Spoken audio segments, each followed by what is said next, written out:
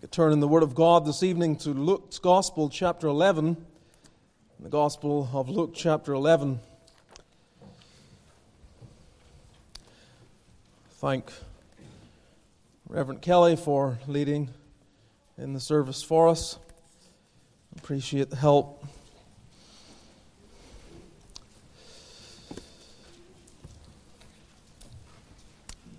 It's good to see each of you here this evening, and trust the Lord will continue to meet with us as we look now to His Word.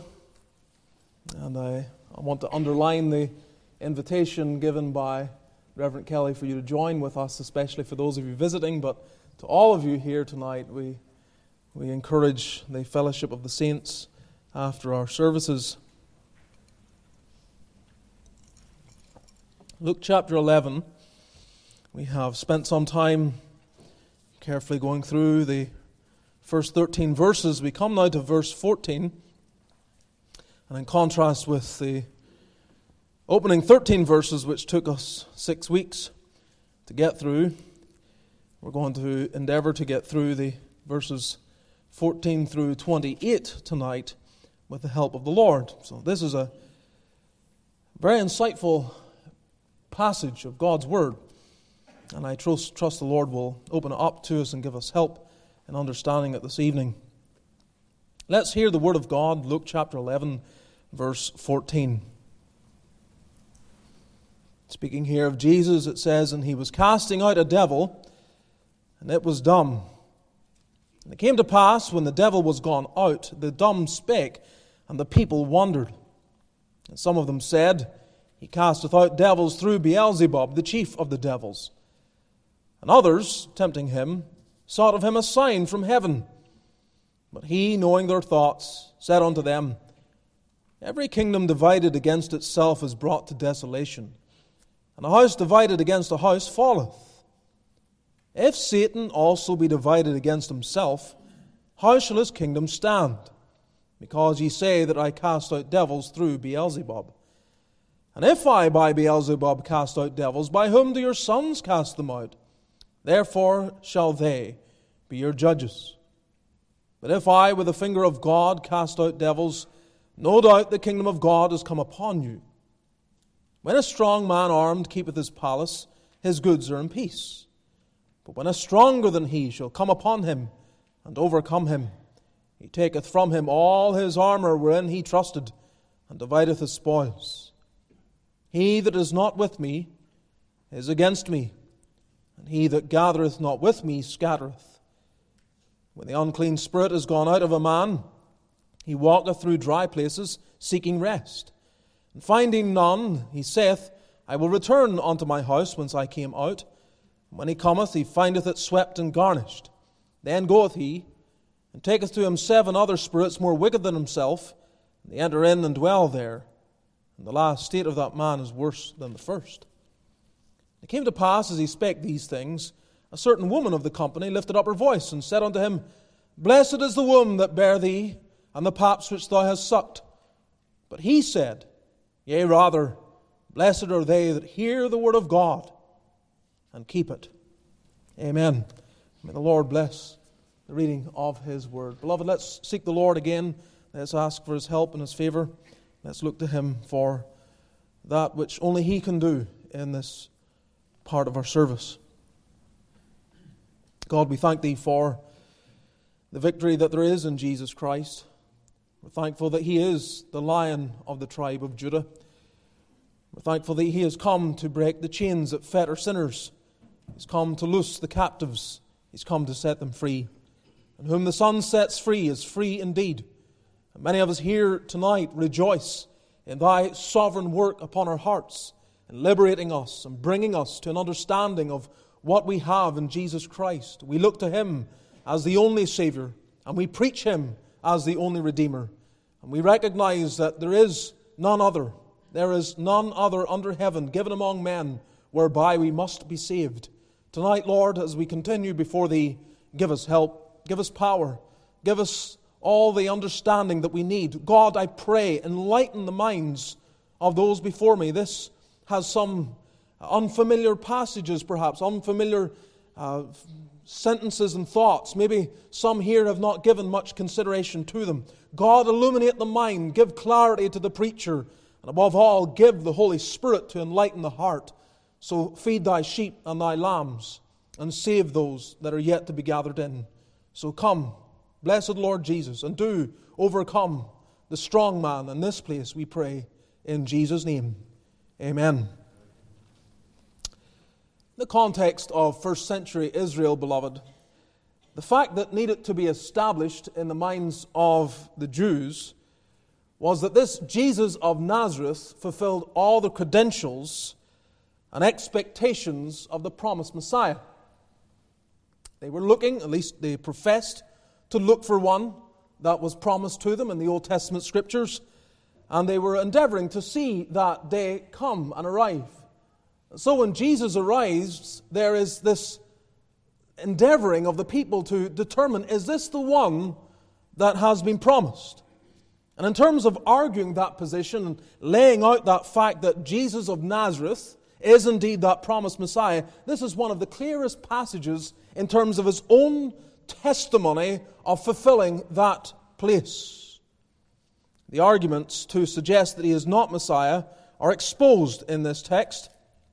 Doubters are forced to acknowledge, even with their reluctance to believe in him, they are forced to acknowledge that what Jesus is doing is supernatural. They can't deny it. They are hemmed in.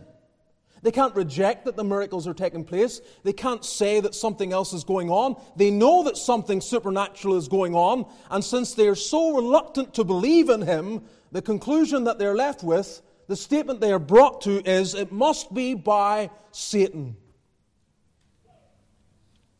And yet, they knew early on, we're getting far into the ministry of Christ now at this stage, but they knew early on that there was a supernatural power working in and through Jesus Christ. You remember in John chapter 3, which comes early in the ministry of Jesus Christ, familiar that passage is to many of us, when Nicodemus came to Jesus by night, and he confesses as a leader of the religious elite, he comes and he says, we know that thou art a teacher come from God. For no man can do these miracles that thou doest, except God be with him. And in that testimony, in that declaration, Nicodemus is showing that they're almost at the point, there's reluctance no doubt still in their hearts, but they're almost at the point of recognizing this is the Messiah. He is a teacher come from God. And here he is himself, Nicodemus that is, a teacher of the people, recognizing a higher teacher than him. He has come. And you can see in that one statement made early on in the ministry of Christ, the insight to the fact that Jesus was perfectly meeting the expectations that they ought to have had. His miracles were validating his message. See what he says. Thou art a teacher come from God, because no man can do these miracles. The miracles are validating the message. The miracles are arousing our attention so that we listen to what you are saying and recognize that you're the one that God promised to send. That's what he is beginning to see. That is what he is wrestling with. Remember, miracles were never an end in and of themselves. They were intended to make people listen. For it is not the miracle that delivers sinners. It is the message. Which brings us back to our passage. Jesus says, in verse 23 of our passage tonight, he that is not with me is against me, and he that gathereth not with me scattereth. And what I want you to understand is this position that the Jews found themselves in early on in the ministry of Jesus Christ and continuing through his ministry. They found themselves in this place where they were endeavoring by all their might and power to resist the evidence that was before them. And they have now come to a point where they can no longer in any fashion, in fact, there's nowhere in the Gospels where they endeavor to suggest that the miracles were not miracles, that there was some trickery involved. It was so clear, it was so evident that something supernatural is going on. But they've come to this point where they're prepared to declare him as doing these works by the power of Satan. And Jesus stands before them in verse 23, "He that is not with me is against me." You need to realize that all your religiosity, even your opposition to Satan, even your recognition of his evil, doesn't mean you're on the right side. You're not defined as being a child of God simply by what you're against. The question is, what are you for? Or, as he puts it here, who are you with? Who are you with? And I ask you tonight, are you with Jesus Christ? How do you define that? He that is not with me is against me. What does it mean to be with him? Do you know that you're with him? If you're not with him, you need to be clear in your mind what it means to be with Jesus Christ. Because if you're not, whatever else you may profess, whatever else you may espouse or declare in terms of credentials, we were thinking about Paul this morning, it will not stand. What does it mean to be with Jesus?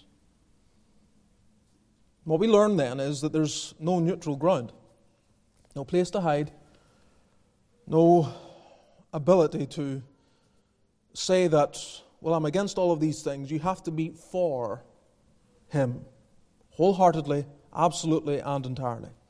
And so tonight we're considering this passage under the title, No Neutral Ground with Jesus. No neutral ground with Jesus. You're either with him or against him. And that divides this congregation. It divides this congregation tonight. It divides not only this congregation, it divides all of humanity. You're either with Christ or you're against Christ. It's quite simple. Note with me, first of all here, that he expels devils. He expels devils. Verse 14 through 16. And he was casting out a devil, and it was dumb. And it came to pass, when the devil was gone out, the dumb spake, and the people wondered. And some of them said, He casteth out devils through Beelzebub, the chief of the devils. And others, tempting him, sought of him a sign from heaven. Note here, first of all, the record of this work. The record of this work. By this stage, we are not surprised to find Jesus casting out devils. I mean, if we're reading through the gospel and we're paying attention to what it's saying to us, we're not surprised that here he is casting out a devil. You go back to Luke chapter 8, you remember the demoniac of Gadara? He didn't just have one devil, he had so many devils he was called Legion. And Christ came with such ease, cast them all out. The entire community had endeavored to help this man. They had sought to deliver him and chain him and do whatever they could to protect himself from himself as well as himself from all of them. But nothing could be done, and Jesus, with a word, delivers him. This man possessed with many devils.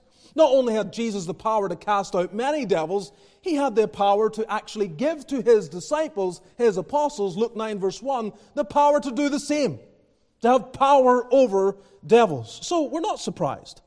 We read verse 14, he was casting out a devil. It's almost stated in a way like matter of fact. Of course he was casting out a devil. This is what he did.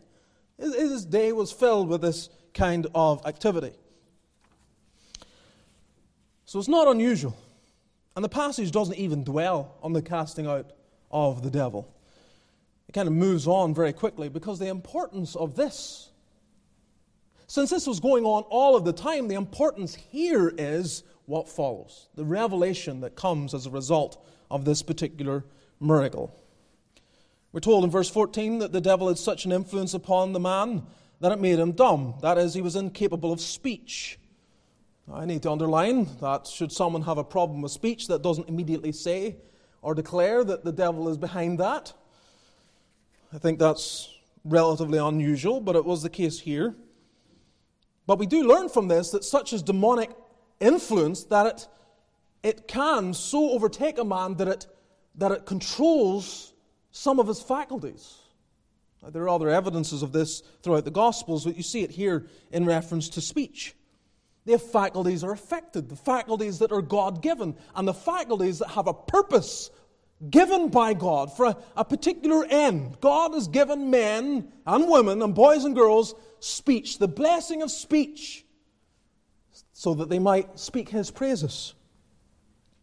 So while you may look at this and think, I've never actually seen this, not aware of having ever met any individual that was dumb as a result of a demonic spirit that took possession of them or was influencing them, yet at the same time, it may be more common than you realize.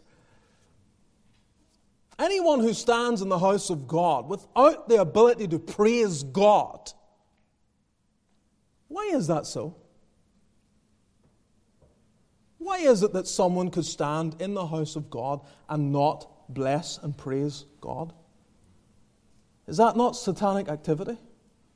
Is that not the control of the devil over their life very often? God has given them the tongue, the ability to praise Him. That is its most lofty employment.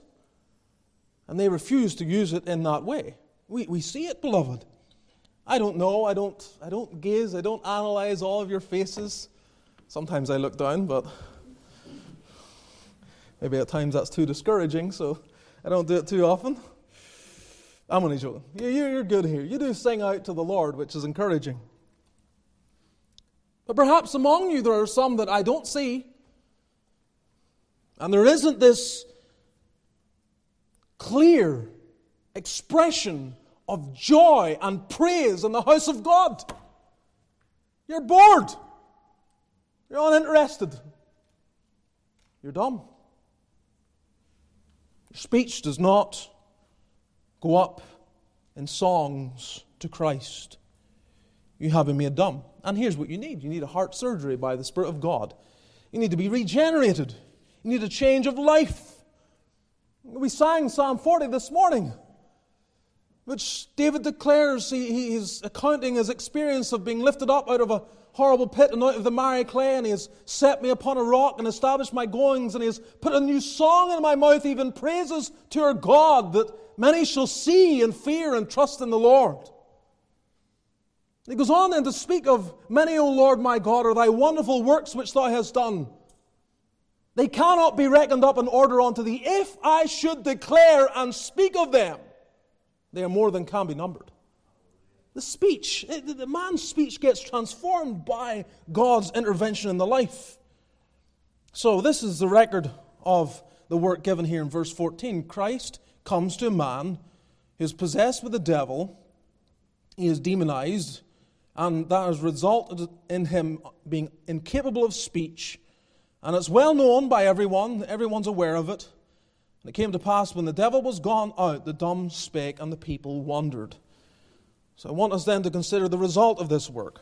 First of all, some wondered. That is to say, they marveled. It is recorded by some that, well, they believe that the Jews had an idea that while there were some that engaged in exorcisms, that it was impossible to exorcise a demon that had such a hold on a man that he was incapable of speech.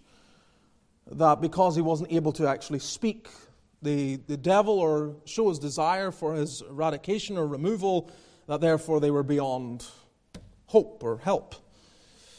And so that may be the reason why the people are so full of wonder. Because exorcisms went on, that was practiced. The Jews did it. We read of them in Acts chapter 19. Some of the Jews that went around, the vagabond Jews are called. That is, the traveling Jews that went around engaging in exorcisms, delivering people. So there were some that were given to this. But here, the people are surprised. This is unusual. They're not expecting this man to be delivered. And Jesus is able to do it. And so they wonder, they marvel. Some, rather than wonder, we're told they distorted. Some distorted, because what we're told in verse 15 is that he casteth out devils through Beelzebub, the chief of the devils. They ascribe the work to Beelzebub, a title used in 2 Kings chapter 1, verse 3, to refer to the god of Ekron. It's a Canaanitish god, especially with the Philistines. And so with the passage of time, the Jews had begun to utilize this title not just with reference specifically to that god of the Philistines, but it had morphed over time to just a title given to the chief of devils, Satan himself.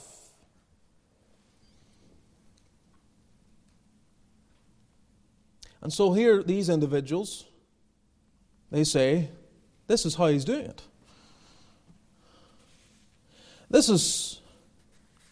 I want you to think about what they're doing here. They're ascribing the work of God to Satan. Now imagine for a moment, we have laws around, or at least some rules and contexts around things like plagiarism. And we get upset, whether it's plagiarism itself or the fraud. Some say it's not so much plagiarism that's the issue, it's the fraud that you're passing it off as yours. So it's fraudulent in that way. And we don't like it. We don't like it in any context. And so there are, in some way, contexts, especially in education and other formats, there's a cost, there's a penalty to such a thing. It's a form of, it's not blasphemy because it's not against God, but you can see the crime in it. Here, however, they are misascribing, they are blaspheming by saying what God has done is the handiwork of Satan. And so the crime of verse 15 is great. It is not to something that was like the people who wondered but didn't believe. It's not like that. It's a serious sin that they are guilty of here. They are distorting the reality of what is happening. And then we're told some tempted. Verse 16, others tempting him sought of him a sign from heaven. Here are those who are amused by the miracles and cloak their unbelief in a desire for more evidence. But in each instance, whether it's those that stand by and wonder, those that distort, or those that tempt him, they're all not believing. There's a lack of faith here. Now, this is enlightening.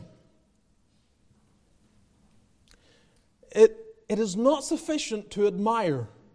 Now, I understand, verse 15, you're going to know that's wrong, right? To ascribe the work of God to the devil, or vice versa, is wrong. And you would say, I would never do that. But verse 14 and 16 may apply to you. You may be sitting here and say, I just need more evidence. I need more proof. Give us another sign. And you're cloaking your unbelief. You're trying to say the reason you don't believe is planted squarely on God. And it's up to Him to make me believe. Others of you, perhaps, you wonder. Even perhaps a sense of admiration. You admire what is going on. You're interested in it. But all of this, as I say, it's all a cloak for unbelief. Bottom line, you don't believe. And you come back to the text in verse 23 and you ask yourself, what does it mean to believe?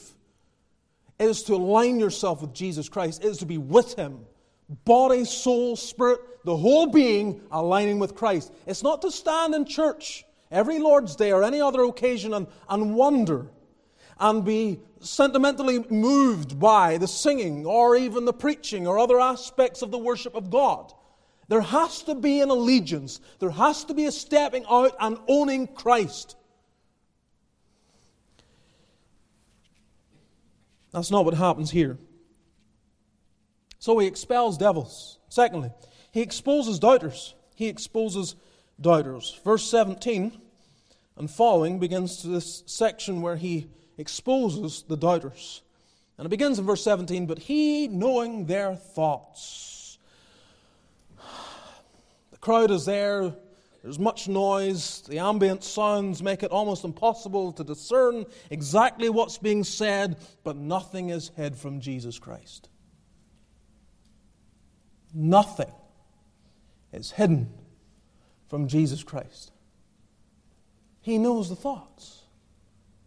He knows what's going on in your heart and mind. He missed nothing. And so He's aware of the objections and unreasonable thinking of those around Him. And so He begins to deal with the unbelief. First, He exposes them for their lack of rationality.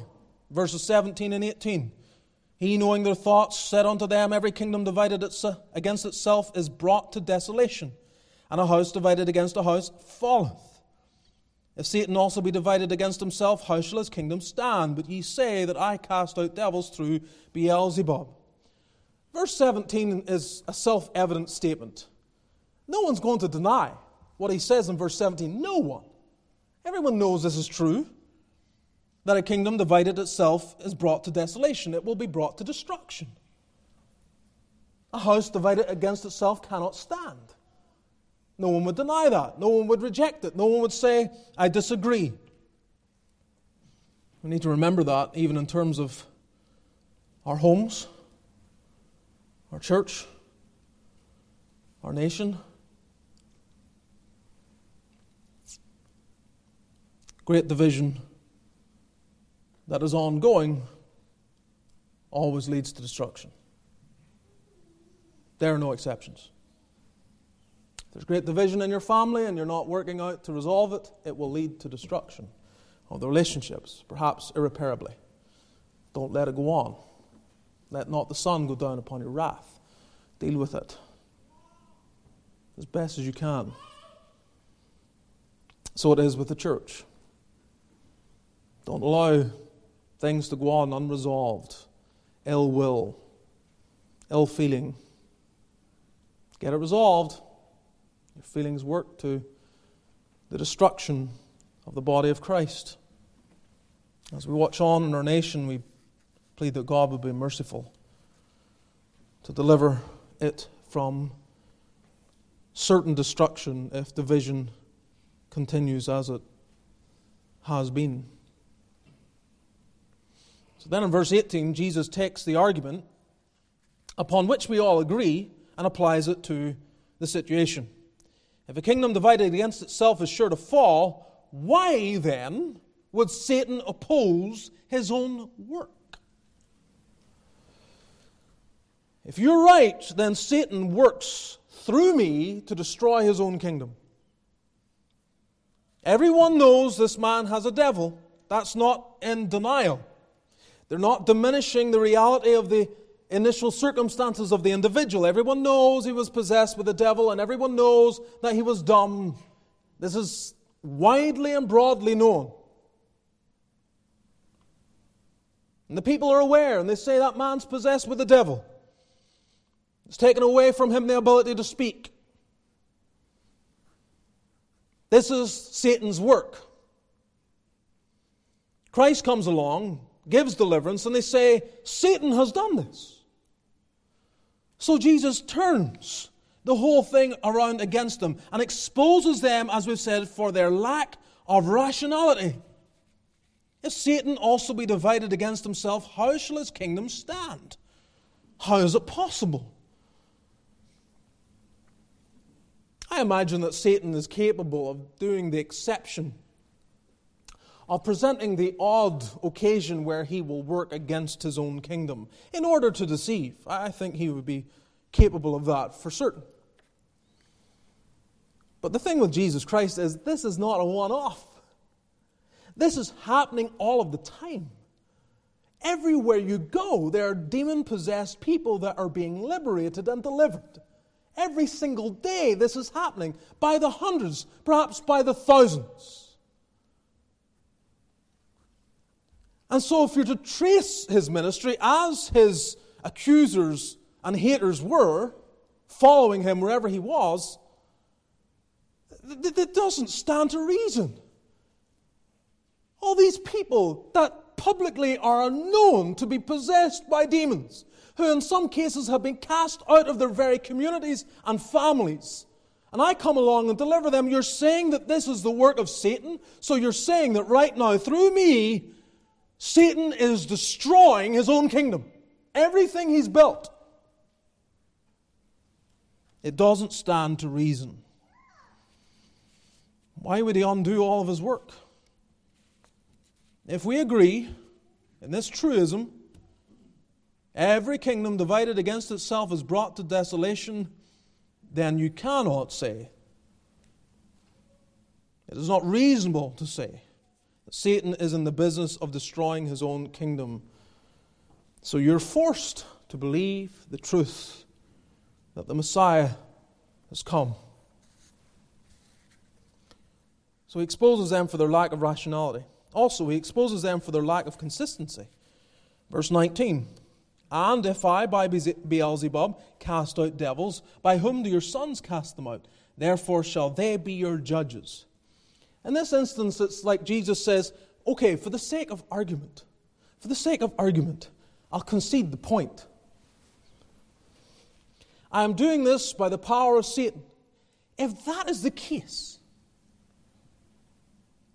by whom do your sons cast demons out?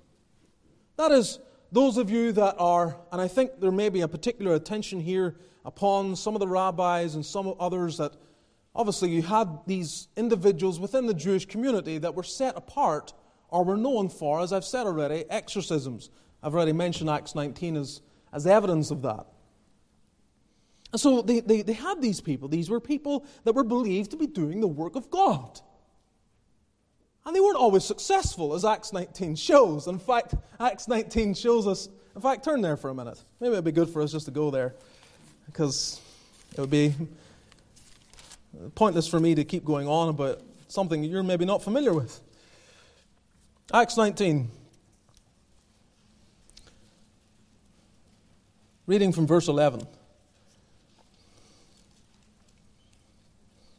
Acts chapter 19, verse 11. "And God wrought special miracles by the hands of Paul, so that from his body were brought unto the sick handkerchiefs or aprons, and the diseases departed from them, and the evil spirits went out of them." So very special, unusual workings of the Spirit at this season through Paul. "Then certain of the vagabond Jews, exorcists, took upon them to call over them which had evil spirits the name of the Lord Jesus, saying, We adjure you by Jesus whom Paul preacheth. I want you to get the point here. They are known as exorcists. If they were very successful, then they would have no need to look for other methodology. The fact of the matter was that in most cases they were unable to do what they were endeavoring to do. At least sufficiently that they were frustrated, and when they see Paul being so successful, they look for the formula. What's the formula? Let's follow the formula. And so they say, "We adjure you by Jesus whom Paul preacheth." Maybe this will get us more success. "And there were 7 sons of one Sceva, a Jew, and chief of the priests, which did so. And the evil spirit answered and said, Jesus I know, and Paul I know, who are ye? And the man in whom the evil spirit was leaped on them and overcame them and prevailed against them, so that they fled out of that house naked and wounded. And this was known to all the Jews and Greeks also dwelling at Ephesus, and fear fell on them all, and the name of the Lord Jesus was magnified." It's very interesting, isn't it? They go in there so confident, and it's like, we don't even know who you are. What are you doing here? You know, the power, the spiritual power of Jesus and the spiritual power of Paul was such that they were feared by the demons. And someone else comes in and it's like, what are you even trying to do? Come on. And they chase them out of there. They're unsuccessful. The formula, of course, doesn't work because that's not what it's all about. But you get the point. You get the point that they were exorcists. These are the sons that are being referred to, this type of person back in Luke chapter 11.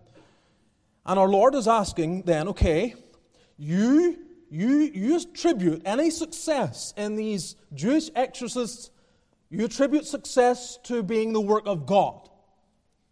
And I do the same successfully, and you attribute it to Satan. How so? How so? So he exposes them for their lack of consistency. This is not consistent. You're not staying consistent. You say, they're doing the work of God, but I'm not. Doing the same thing.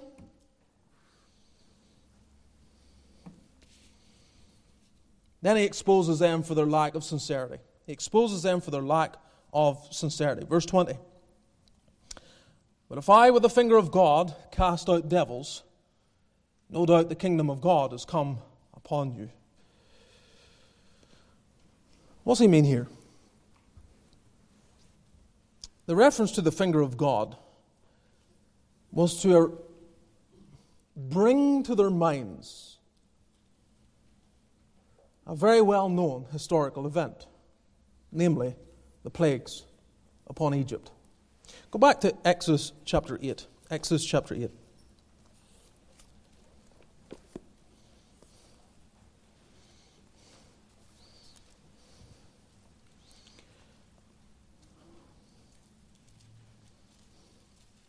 You remember in the early part, Pharaoh seeks out his magicians to replicate the work that was being done by Moses and Aaron.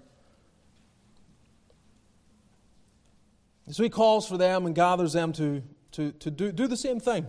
And if they had some measure of success in that, if they were, of course his goal is, well, if they can do it, then there's nothing special about this. My magician can do the same. When we come to Exodus chapter 8, verse 16, the Lord said unto Moses, Say unto Aaron, Stretch out thy rod, and smite the dust of the land, that it may become lice throughout all the land of Egypt. And they did so. For Aaron stretched out his hand with his rod, and smote the dust of the earth, and it became lice in man and in beast. And all the dust of the land became lice throughout all the land of Egypt. And the magicians did so with their enchantments to bring forth lice, but they could not. So there were lice upon man and upon beast. Then the magicians said unto Pharaoh, This is the finger of God. And Pharaoh's heart was hardened, and he hearkened not unto them, as the Lord had said. This is the finger of God. What they're saying is, what do they mean, this is the finger of God? They are drawing to attention, they are recognizing, and they're endeavoring to communicate to Pharaoh, listen, what's going on here is divine. God is here manifesting His power, manifesting His presence. This is the finger of God. God is touching the earth. God has come. That's what they're saying. And Jesus, using this language in Luke chapter 11, verse 20, when He says, But if I were the finger of God, what He is saying is, you're seeing God.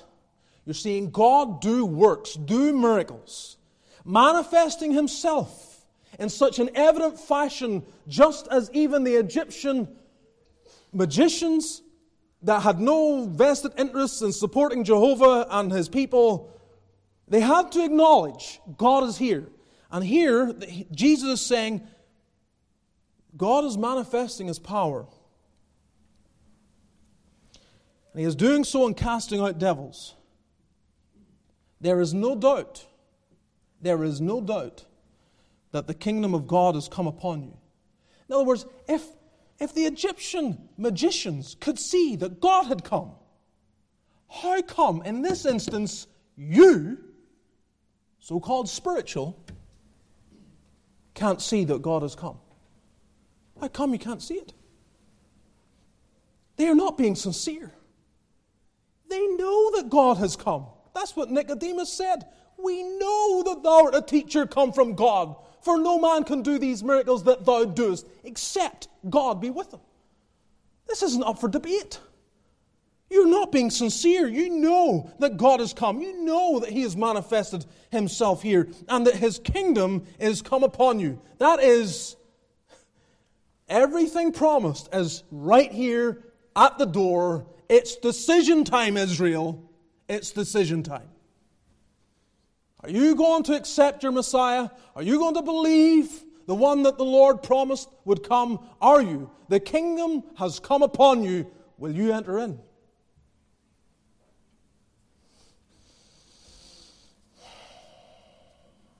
Oh, it grieves the heart to see such rejection. To see people who profess to love God but would not enter in. That brings us thirdly to consider, he explains deliverance. Here Jesus explains deliverance, verse 21 through 26. And as he explains deliverance, I want us to see here the various ways in which he does so. And, well, I'll say nothing more at this point. But note with me, first of all, his capability to deliver. His capability to deliver. Verse 21 and 22. Continuing on, Jesus says, when a strong man armed keepeth his palace, his goods are in peace. But when a stronger than he shall come upon him and overcome him, he taketh from him all his armor wherein he trusted and divideth his spoils. So the imagery here is clear. Jesus is saying that there's one that is strong. Here he refers to Satan. Satan is working. He is armed. So the Lord Jesus is acknowledging that Satan is strong. Let us not be ignorant of that. He is strong. He is strong to the degree that he has little to fear. And he is armed. He keeps his palace, that is his kingdom, his little area, and his goods are in peace. His goods being the souls of men. His goods are like that man referred to in verse 14, the man that was taken over by the devil and was dumb. He is the goods of the strong man. And he is kept. And the Lord says then that what happens, and of course he's referring to himself, when a stronger than he shall come upon him and overcome him, he taketh from him all his armor wherein he trusted and divideth his spoils. Satan then has a kingdom. You don't have to be a Satan worshipper to be a part of it. You don't have to be engaged in all sorts of false spiritual work. You just simply have to reject Jesus Christ. You need to be not in his control, not in his care.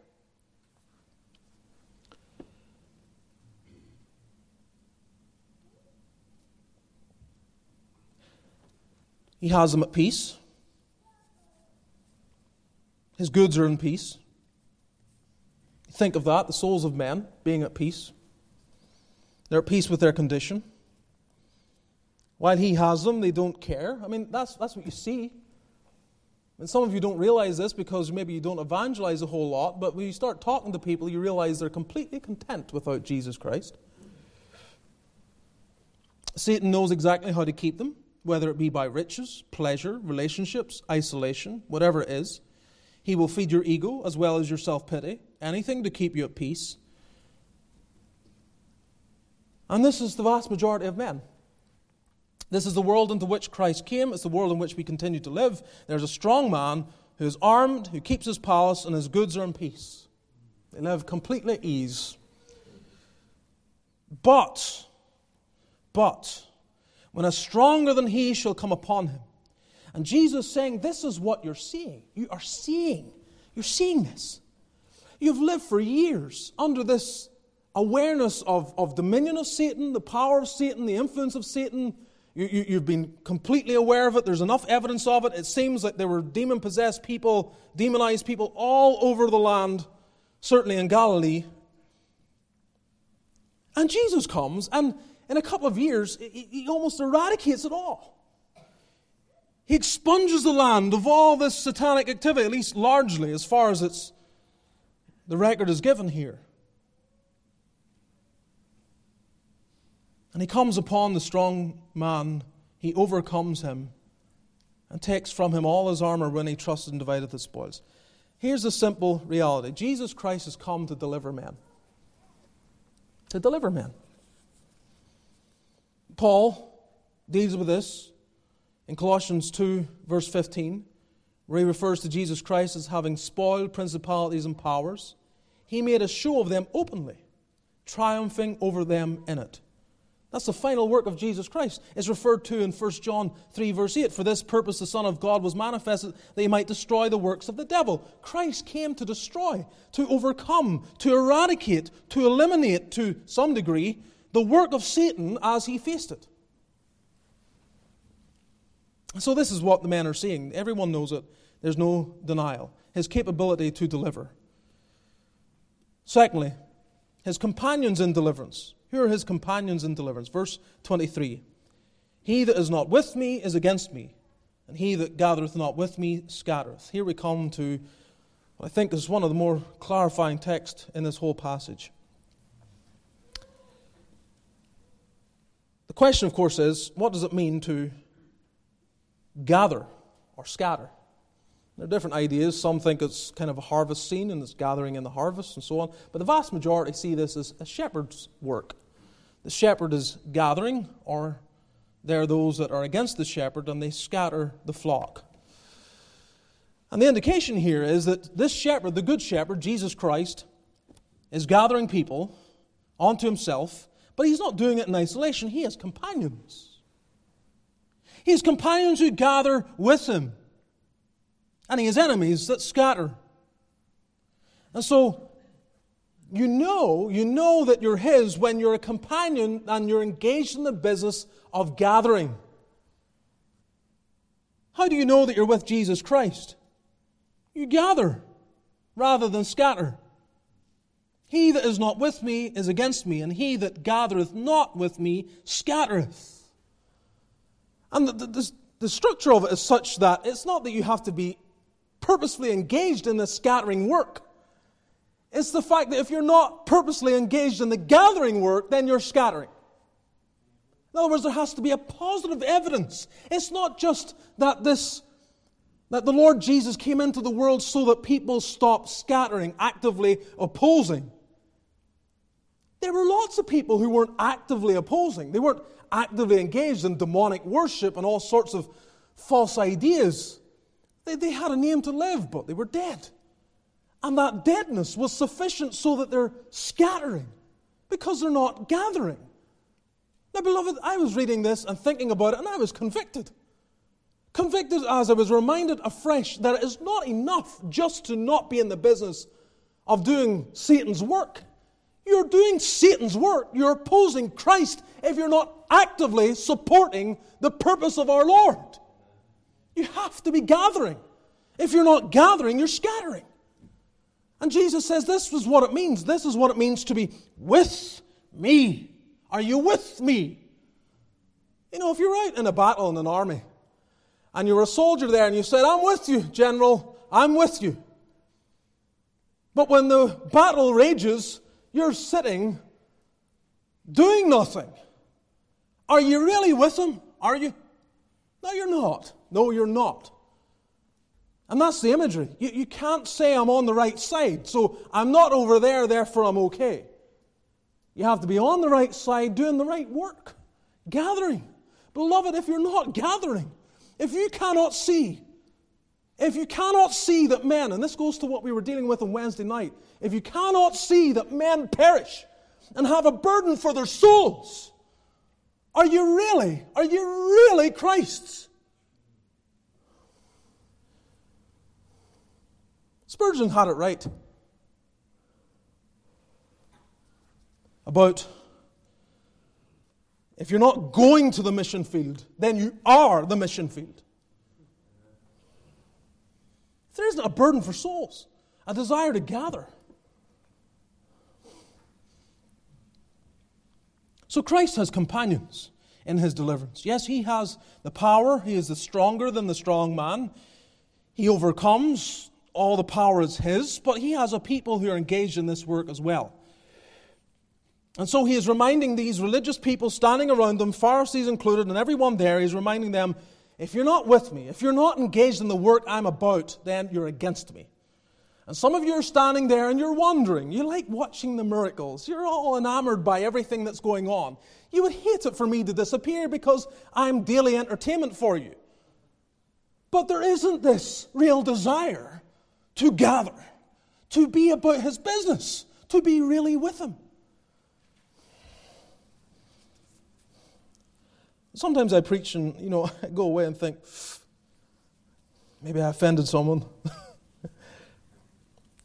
And then I read passages like this and think, man, the Lord was offending people all of the time. He's making it plain what it means to be a true disciple of his. A person either fights against evil or he's part of the evil. It's often been quoted, usually wrongly attributed, but quoted anyway, the only thing necessary for the triumph of evil is for good men to do nothing. Well, Jesus won't tolerate it. He won't tolerate so-called good men doing nothing. He won't. You can't stand there and have all the garb, have all the speech, have all the religiosity. You can't stand there and wonder at all my great miracles. You can't look at me and be thankful because I delivered your son. You need to be with me.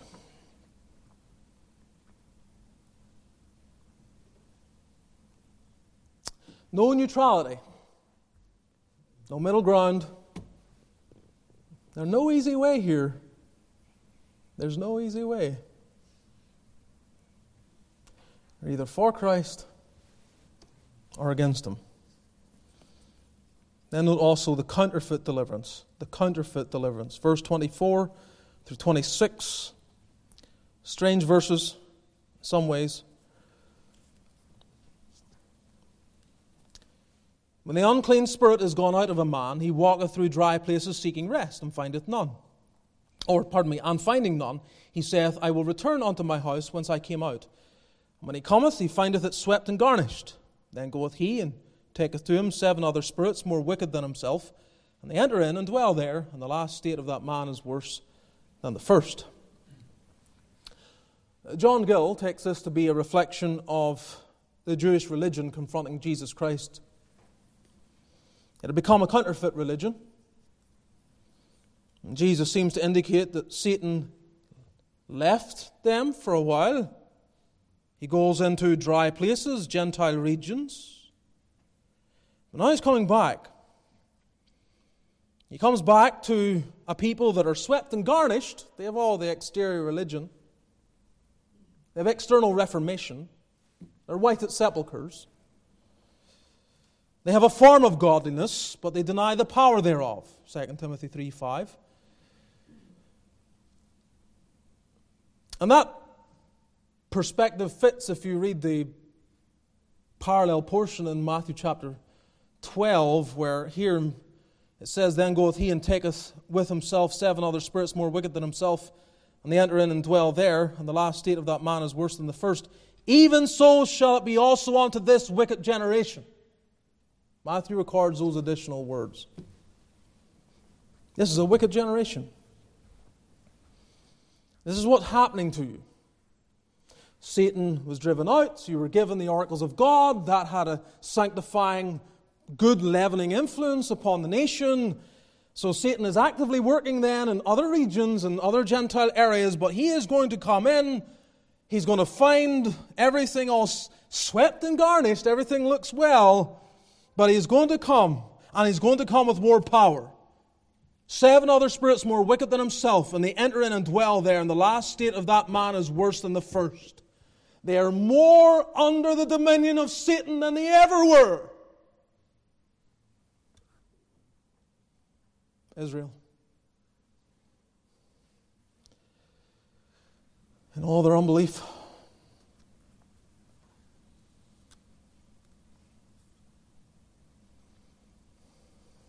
It's one thing to murmur at the depiction of Christ in, for example, the manna. To murmur, being bored with it. But it's another thing to have the very bread of God standing before you and reject them.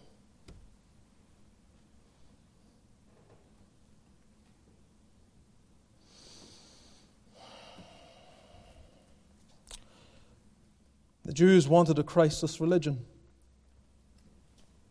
And they got a Christless religion. And so they had no power. They have no power. No power to really walk in a way that is pleasing to God. because the Father seeketh such to worship Him. Not some god of their own imagination, or as Jesus says in John 8, ye are of your father the devil. So they have established then a counterfeit deliverance. That's what had happened. The religion of the day, the Judaism of the first century, and that which continues even to our present day, is a Christless religion. And it proposes a counterfeit deliverance. Come to us, we'll sweep and garnish you. Give you the law, give you all the rites and ceremonies, bring you into all the nuts and bolts of our religion. But, as Jesus said of the Jewish missionaries, they go out to find, and those that they convert are made even more the children of hell than they were before they had those missionaries come to them.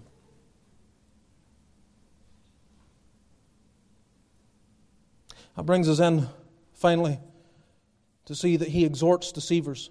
He exhorts deceivers. We come to verse 27 and 28. And it came to pass, as he spake these things, a certain woman of the company lifted up her voice and said unto him, Blessed is the womb that bare thee, and the paps which thou hast sucked. But he said, Yea, rather, blessed are they that hear the word of God and keep it. This woman, standing in the crowd, perhaps taken by the genius of Christ or the authority of our Lord Jesus Christ, her focus turns then to the one that bare him. And she says, How blessed is the womb that bare thee. How blessed is that one that brought you into this world. But in drawing attention to her, Jesus says, no, that's not real blessing. Oh, we know that she was highly favored. Mary was. It's not like there isn't a certain amount of truth contained in this expression that the woman gives. Mary was favored, but the blessing, the real blessing is not in bringing Christ into the world. The blessing is this, to hear the word. Oh, just to hear the word. That's a blessing. That is a blessing. But it isn't sufficient. There has to be the doing of it, the keeping of it. Hear the word of God and keep it. So Christ takes the opportunity to clarify. He exhorts the deceivers. He underscores the simple fact. This is what it's about. Stop watching the miracles. Stop engaging with all the activities. Stop missing the point. If you want to be blessed, if you want the favor of God, if you want deliverance from Satan, hear the word and keep it. That's what we're called to. And this is the whole work of our Lord Jesus Christ. It's really how he concludes the Sermon on the Mount, isn't it? With the illustration of building the house upon the sand or upon the rock. The one who builds upon the sand is the one that hears the word but doesn't keep it. The one who builds upon the rock is the one who hears the word and keeps it. That's the distinction. That's what makes the difference. Jesus says, those are the blessed people. Those are the blessed people. So Christ here, he is very direct, and yet in his directness, it is so merciful because it's clarifying, isn't it? Oh, they're standing there, this mixed multitude watching on, filled with all sorts of distorted ways of looking at what's happening, and he just clears it up. He clears it up. And he concludes here in this scene with such plain language. Hear the word and keep it. There could be no better place to end tonight then. Hear the word and keep it. Our Lord Jesus has come into this world that he might destroy the works of the devil. There is power to overcome. And if you're here tonight and you feel that oppression of the enemy, I don't know in what way you feel that oppression, but you're aware of oppression. You're aware of it pulling on your life, pulling into sin, making you think wrongly, erroneously, unhealthily. Your life is under a control that is not, put it this way, you don't feel free. If you were to describe your existence now, you would not say, I am free. Well, Christ came to make that a reality. He came so that you might sense freedom, real freedom. So that while the strong man comes into the life and dominates, and he does everything necessary to keep you at peace, you know what's wonderful? As soon as you begin to sense that you're no longer at peace, God is at work. When sinners who were for years content with their sin and their activity and their irreligiosity or perhaps even their religion, but it's no longer bringing them contentment, that disturbance is the finger of God. It's unsettling them. And they begin searching and begin inquiring. And some of you can testify that this was your own experience. You were quite content. You were at peace. You were in the palace of the strong man. But then the Lord Jesus Christ came and He began to disturb. And you began to seek. You began to be interested. You began to listen to things before you didn't listen to. And you heard the Word of God. And finally, you said, no, I don't want just to hear it. I want to keep it. Oh, blessed Lord Jesus, be my Savior. Be my God. Be my Redeemer. Be my one mediator between God and men. Oh, let me see the glory of your cross. Let me bow before your throne. Let me worship all your work. What you've accomplished there on Calvary was for me. And I hear that word and I keep it. I want to keep it. I want to keep it. I want to make it the very substance of my living. I want it to be the reason why I live. I want to say with Paul, God forbid that I should glory save in the cross of our Lord Jesus Christ. And I want to gather with you, Lord. I want to preach Him to dying men. I want my words and my lips to be used so that I can gather in, so that others realize that as they live under the strong man, there's one stronger than he. I want them to know. Beloved, there's no neutrality. There's no standing as a Christian in some dull form that lets you just exist, marveling at the work of Jesus Christ. It thrusts you into action. You hear the word, you keep it. You keep it. How do you keep it? Oh, by the grace that He gives to your heart, the grace of repentance. For He says, all have sinned and come short of the glory of God. And the grace comes in to say, yes, that's true. And I keep that, and I maintain that, and it never changes, because he that says that he has no sin deceives himself, and the truth is not in him. So I keep the Word. I'm not against the Word. I'm not saying my salvation has eradicated all sin from my life. I keep the Word. And all the blessed grace of faith, to be able to rest and trust in Him, to see the glories of the sufficiency of His work, and to keep it. Yes, to keep it. Always before me, ever in my clutches. It's the very thing I'm resting in, always. The work of Christ. So I want to gather. I want to gather with Him. Do you want to gather with Him, do you? You trying to? Are you with Christ? Are you really with Christ? Listen. Sometimes I wonder what it would take to get through to those of you yet to be found in Christ. What would it take? If you're not with Him, you're against Him. You talk about cutting through religious jargon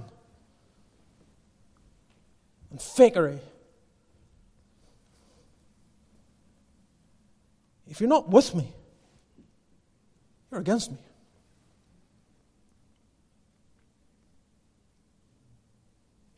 So where are you? You trying to be Pilate? Trying to wash your hands? Trying to say, I don't really want to put Him on the cross. But you're not so opposed to putting Him on the cross that you're willing to be mocked and feel the anger and wrath of others for it. You try to wash your hands. But as one of the old hymns puts it, neutral you cannot be.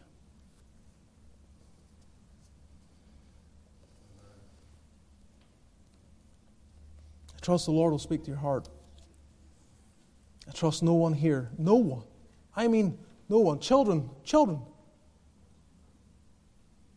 You can't be neutral. You have to be with Christ. Are you with Christ?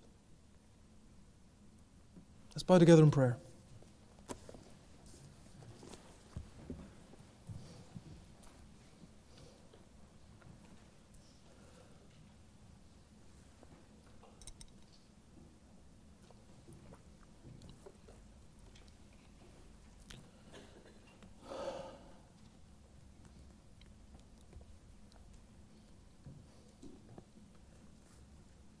You'll stand before Him one day,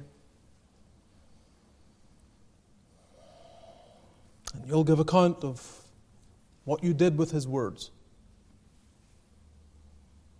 You've heard them time and time again. You've heard them. What will you do with Jesus, which is called Christ? Are you with Him? Are you with Him? If you need help, and let me underline, you don't need my help. Where you are now, you can throw yourself at the mercy of God, plead forgiveness of all your sins, and say, Lord Jesus, that's it. This is it. I'm giving myself to you.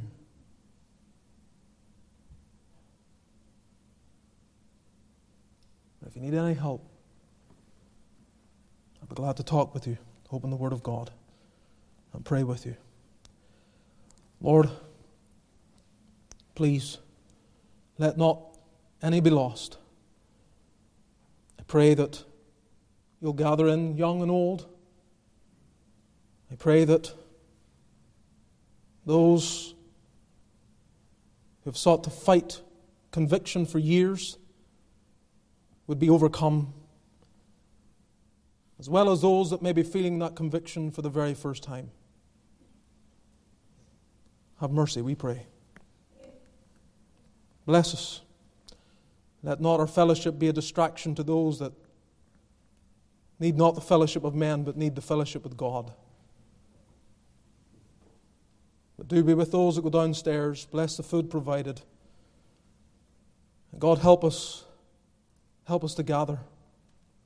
Help us to gather with Thee. Help us to do Thy work. Help us to hear Thy word and keep it. May the grace of our Lord Jesus, the love of God our Father, and the fellowship of the Spirit be with all Thy people now and evermore. Amen.